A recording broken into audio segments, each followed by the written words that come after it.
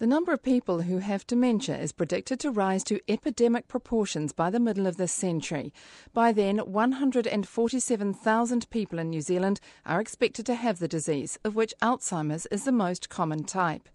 In the face of such a big challenge for the community and health services, this Radio New Zealand Insight programme by Sue Ingram looks at what's being done. Access is through a swipe card, as you can see. This is Duncan Lodge. So each bedroom has its own ensuite, toilet and shower. And this rest home in Wellington cares for 24 people who have dementia. Hello, Janet. Hello. Duncan Lodge is the new dementia unit at Sprott House. It's only been open a matter of months, and its general manager, Carol Hazelman, has borrowed many ideas from Australia to bring the facility up to date. It's all about quality of life. It's providing an environment like this which you hope aesthetically is nice, physically nice to sit in and pleasant to look at, rather than the old institutionalised areas that we used to have to deal with, which was barbaric. Around 60% of people in residential care are thought to have some form of dementia, of which Alzheimer's disease is the most common. But many people with dementia still live at home and are cared for by family members.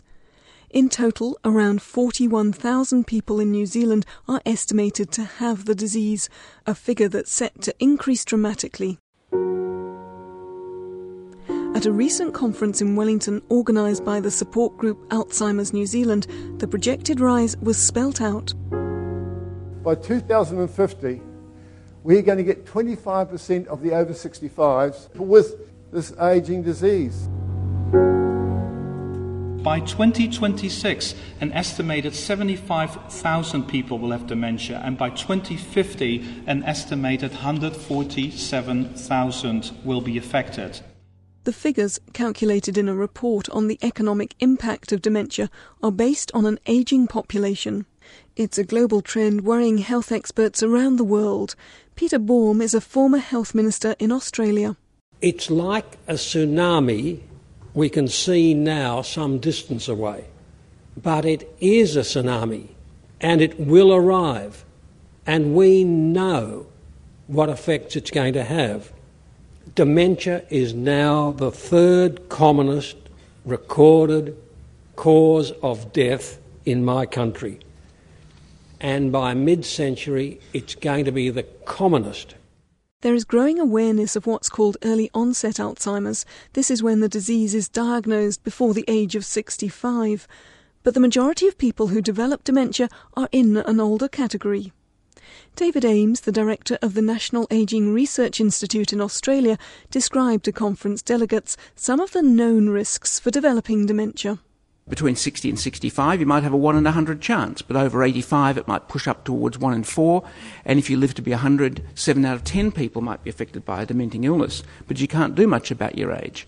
We know that if you're one of the 1 in 4 Caucasian people around who carry the ApoE epsilon 4 gene, then you've got a 3 times higher chance of having Alzheimer's disease at any age than somebody who doesn't.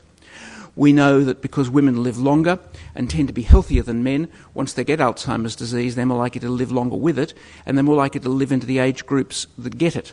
They may also be more at risk even when you allow for these things. But again, you can't do much about changing that particular risk factor.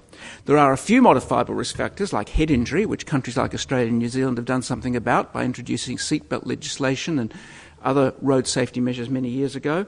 And there are vascular risk factors such as smoking, hypertension, diabetes, which are being addressed but remain a constant challenge. The stereotype of someone with dementia, of which Alzheimer's disease is the most common type, is of a frail pensioner confined to a hospital bed. But this tends to be true only for the late stages of the illness. Nonetheless, the progressive changes the disease brings to memory, concentration, everyday skills and reasoning can be profound. In September 2000, my husband forgot my birthday. That marked the beginning of our journey. Eileen Smith describes how the disease has affected her husband Ray. Earlier in the year, he'd mentioned to his GP that he was having problems with his memory. "Oh, you're just getting older," he was told. He was 53 at the time. So we went to get a second opinion and then to a neurologist. For the first year, with the help of the drugs, he was able to continue working part-time at the job he loved. And at this point, the changes were slow and subtle. I was so busy working and organising his day that I didn't see how much he was deteriorating and how exhausted I was becoming. If he went out, he left not only the front door open, but wide open. Then he forgot which way to look when he crossed the road. He was also losing his balance and one day fell backwards through a ranch slider. Luckily, I was at home. After another assessment and 2 days after his 60th birthday, Ray was admitted to care. The prevalence of dementia means many people know someone with the disease, often a family member. Frequently, Alzheimer's is called a living death, although this annoys Richard Taylor, a Texan who travels widely, speaking about how the disease affects him. People with dementia are whole human beings. We are not fading away. We are not half full. We call Alzheimer's the long goodbye, and in fact we say that in front of people with dementia. It's a reason, I believe, why we don't go and visit with people after they've been diagnosed with dementia. Who wants to go say goodbye to somebody every day? We are whole human beings. We still hear the same things that you hear. We still see the same things that you see. But we interpret them a little differently. Our processors don't work quite like your processors. We're different. And you assume because we're different that we're not all there. Dementia, of which there are many forms, isn't contagious, but everyday memory lapses often prompt jokes about having Alzheimer moments, humour perhaps that hides private fears. Consultant clinical psychologist Dryden Badenoch works with people with memory problems in Waikato at the District Health Board's Memory Clinic. He says the early symptoms of dementia can seem worryingly familiar. You would probably notice, first of all, is slips of memory, forgetting people's names, forgetting where you've put things, forgetting routes to familiar places. And all of these could be ordinary lapses of memory, could be things that anyone would encounter in the course of the day. But as time goes by, you might begin to see a pattern that they're occurring more frequently than you would expect. People are beginning to comment that someone doesn't seem as on the ball as they were, they seem more forgetful. It becomes maybe the source of a few jokes. And then you may start seeing more problems with skills. It may be that in the course of cooking you find yourself needing recipe books, you find yourself burning pots. In driving you may find yourself getting lost, not being able to find your way back. Finances. You may find yourself wondering whether bills have been paid, or find yourself paying bills twice. So when should people become concerned about moments of forgetfulness? The time to worry is, as I say, when other people start commenting on it. The time when it's getting in the way of you living your life, doing your work. If it's the case that you find yourself walking into a room and wondering why you went in there, because you were thinking about what you were going to do next or what you were doing previously, then that's not a cause for worry. When you set your mind to going into a room and you have no pressure on you, no support on you, and by the time you get into the room, the reason for going into the room is gone, that's when you might start to worry. Professor of Ageing David Ames says there is no perfect test that can detect dementia, at least in a living person, and health professionals don't always get the diagnosis right. Anecdotal evidence suggests that local family doctors find it hard to diagnose dementia, can be reluctant to do so, and may face some difficulty finding specialists to whom they can refer someone. Peter Baum, a former Minister of Health in Australia and presently the chairman of the Alzheimer's Association in New South Wales, says this is regrettable as people with an early diagnosis can be supported in the community. Some medical practitioners, my first trade, take an unfortunate nihilistic view about dementia.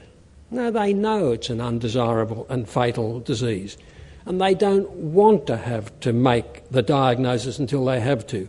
They don't want to address some of the vexed questions associated with legal competence, with employment, with driving, and they don't want to offend their patients. And again, they don't listen to complaints from significant others that something is wrong.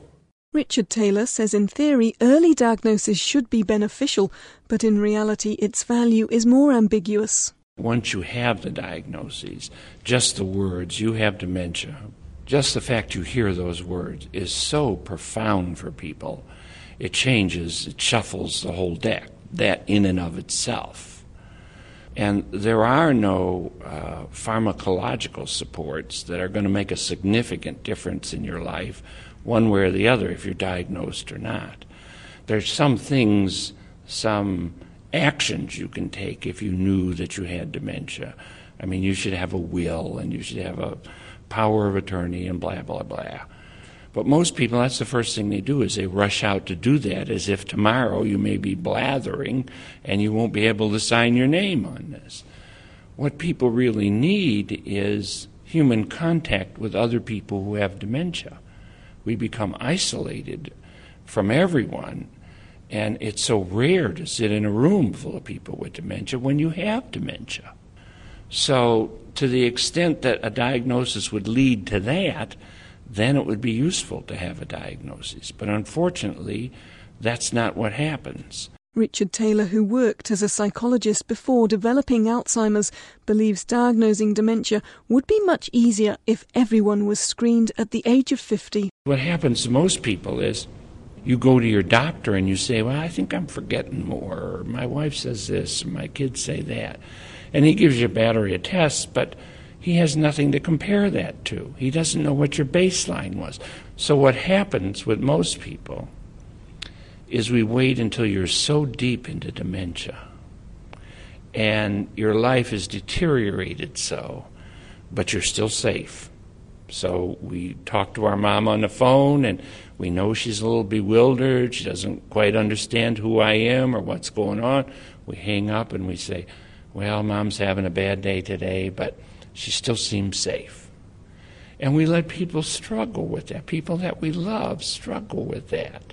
Dryden Badenoch, who works at Waikato's memory clinic, believes a baseline test of a person's brain ability would be helpful, but not easy to do. One of the difficulties is taking enough time to do a detailed enough test in order to give reasonable information, especially because the majority of the tests that are available would obviously be affected by the practice of taking this test each year.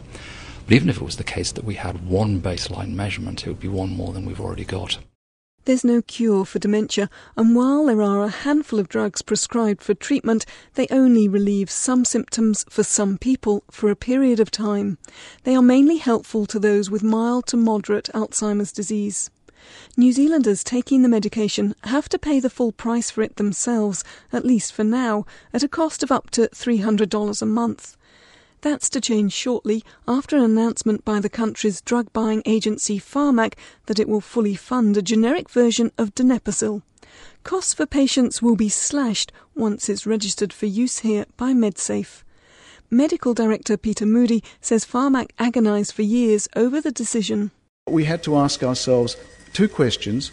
How much was the gain? And the gain can be fairly difficult to assess. But what would we not be able to fund if we funded Alzheimer's drugs at $32 million? Donepezil belongs to a class of drugs called cholinesterase inhibitors. They can slow the progression of Alzheimer's disease in some patients, but experts say it's difficult to know who will respond well to them. Wellingtonian Kate Clark, who was diagnosed with Alzheimer's 7 years ago when she was 52, credits her ability to still hold a conversation to the medication. There's one that's very, very good. It's a lot of money, but it works extremely well. That's the human brain. You get it for nothing. It stays with you your whole life. You are what your brain makes you are. The tragedy is, it's diseases sometimes, and that's a bugger. Professor Richard Fall, based at Auckland University, is at the forefront of international research into brain disease. He described to delegates at the Alzheimer's conference what takes place in the brain of someone with dementia. When you look inside the brain, you see there's two major types of pathology which we see at the end of the line of people who've died with Alzheimer's disease. They have these processes going on inside the cell which are bad news. We call them neurofibrillary tangles. We get tangles as if someone's poured cement into the cells, you see. And the fibrillary system gets all messed up. The system of railways which goes up and down the cells, transporting all the vital chemicals, all the vital agents which keep cells alive. These, we get hyperphosphorylated tau deposits. That's the technical name for it all. But the cells actually get clogged up and die within inside. And then we have these changes within the cell. Then we have these extracellular accumulations of this beta amyloid debris.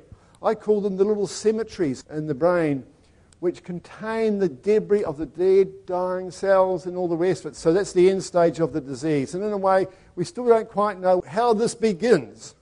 If we could slow down the progression of Alzheimer's, that would be great. Stopping it would be beautiful. But even if you slowed it down by 5, 10, 15 years, that would be incredible. Professor Fall says one of the exciting new avenues is the discovery that the brain can make new cells, just not enough to replace significant damage. If you take rats, put them into a stimulating and enhanced environment, give them running wheels, give them little bits of paper to tear up, little mazes to run around, so they make about 25 to 50% more brain cells. The same thing must happen in humans.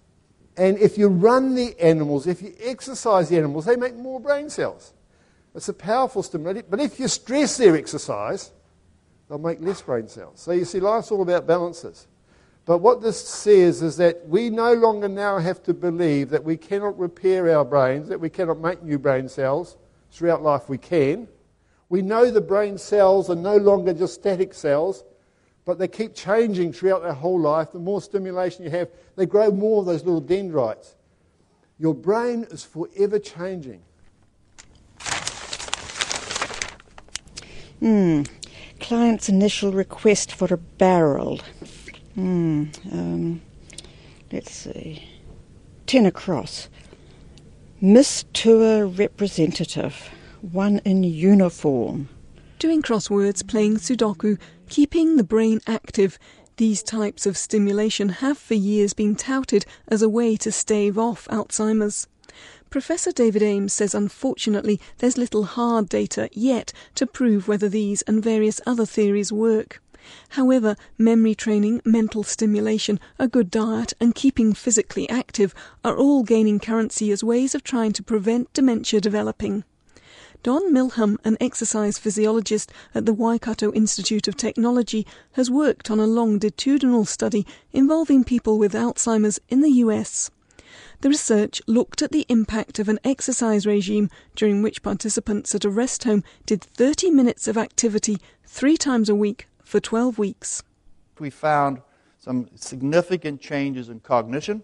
Balance had a huge increase, as did mobility. Exercise that has been physically active decreased the rate of fall, 57%. That's amazing. Don Milham says the study illustrates the positive effects exercise can have in the elderly and supports the theory that physical activity can lessen the symptoms of Alzheimer's disease and may delay its onset. This kind of research has important financial implications. In 2008, a study on the economic impact of dementia, commissioned by Alzheimer's New Zealand, estimated that if the entry to institutional care for people with the disease was delayed by 3 months, this would have saved nearly $32 million. Progression of the disease happens at different rates for different people. However, by the time a person reaches the severe stage of dementia, they need continual supervision and will often need the specialist care of a dementia unit. Hello, Alice. Hello. You might indeed. Carol Hazelman is the general manager of Sprott House in Wellington, which has just rebuilt its dementia unit. Sprott was getting beyond its sell-by date. It was old, it was tired, and it needed to come into this new 21st century with purpose-built design rather than the old concept. You need a long corridor with rooms off it. A new approach to dementia care is evolving. The buzz phrase is person-centred care. It's aimed at improving the quality of care in rest homes, encouraging daily activities and routines, putting emphasis on the person, not the disease. So this particular area is the dining room. The residents are encouraged to wash the dishes. The ladies love to come in with the brush and sweep up and to dry the dishes. They then go off to the main kitchen area to be properly sterilised. But it's about allowing as much normal activity as possible. At St Andrew's Village in Auckland, Grace O'Sullivan, a consultant occupational therapist, has incorporated many ideas she found in dementia care overseas. Locked doors have been eliminated wherever possible so that residents can wander freely, both indoors and out. Independent wayfinding is facilitated by visual cues and landmarks in the corridors. Bedroom doors are visually distinctive with easy-to-read nameplates, photos and pictures of personal significance. Toilet doors are painted red for easy identification. Small lounges have been created to produce a warm and inviting environment. St Andrew's Village is among a number of rest homes changing their use of antipsychotic drugs. These medications have traditionally been used to try to stop or suppress difficult behaviour, but growing awareness of negative side effects has created debate about their use. Dwayne Crombie is the chief executive of Bupa, one of the large private providers of residential aged care in this country. One of the issues that we face at the moment is just whether or not we're using those kinds of drugs as a form of chemical restraint. And that may seem, pretty evocative and pretty emotive, but medicine, and in particular psychiatry, has had a somewhat cloudy past about controlling people's behaviour that, some parts of the community find challenging. And I suppose one of the issues here is we've just got to be clear about whether these kinds of drugs are actually benefiting the resident or whether they're benefiting other people's perceptions of things. Bupa is aiming to reduce the use of antipsychotic drugs by 10% and in the long term by up to 50%. Grace O'Sullivan says St Andrew's Village in Auckland has already decreased their use and has seen a positive response. To begin with, we targeted residents on low doses and monitored their behaviour over several weeks. When nothing untoward happened, we became more confident. With the passage of time, not only staff members but family began to notice a difference in the residents. They were more alert, cooperative and interested in what was going on around them. In fact, one man's son came in specially to thank me. He wanted me to know that for the first time in nearly 2 years, he felt he was able to connect with his father and have a conversation of sorts. The number of falls in the unit went down by more than 50% in 1 year. The dementia unit at Sprott House in Wellington has eliminated the use of antipsychotic drugs in all but 5 of their 24 residents. General Manager Carol Hazelman says the reduction isn't only good for their residents, Sprott House also saves money by not having to buy so many drugs. That's important in an area which, according to rest home providers, is underfunded. Rest homes receive money from the government for providing care to older people who fall within the asset testing threshold. The amount varies depending on the category of care. But Carol Hazelman says the funding for people with dementia is significantly less than needed.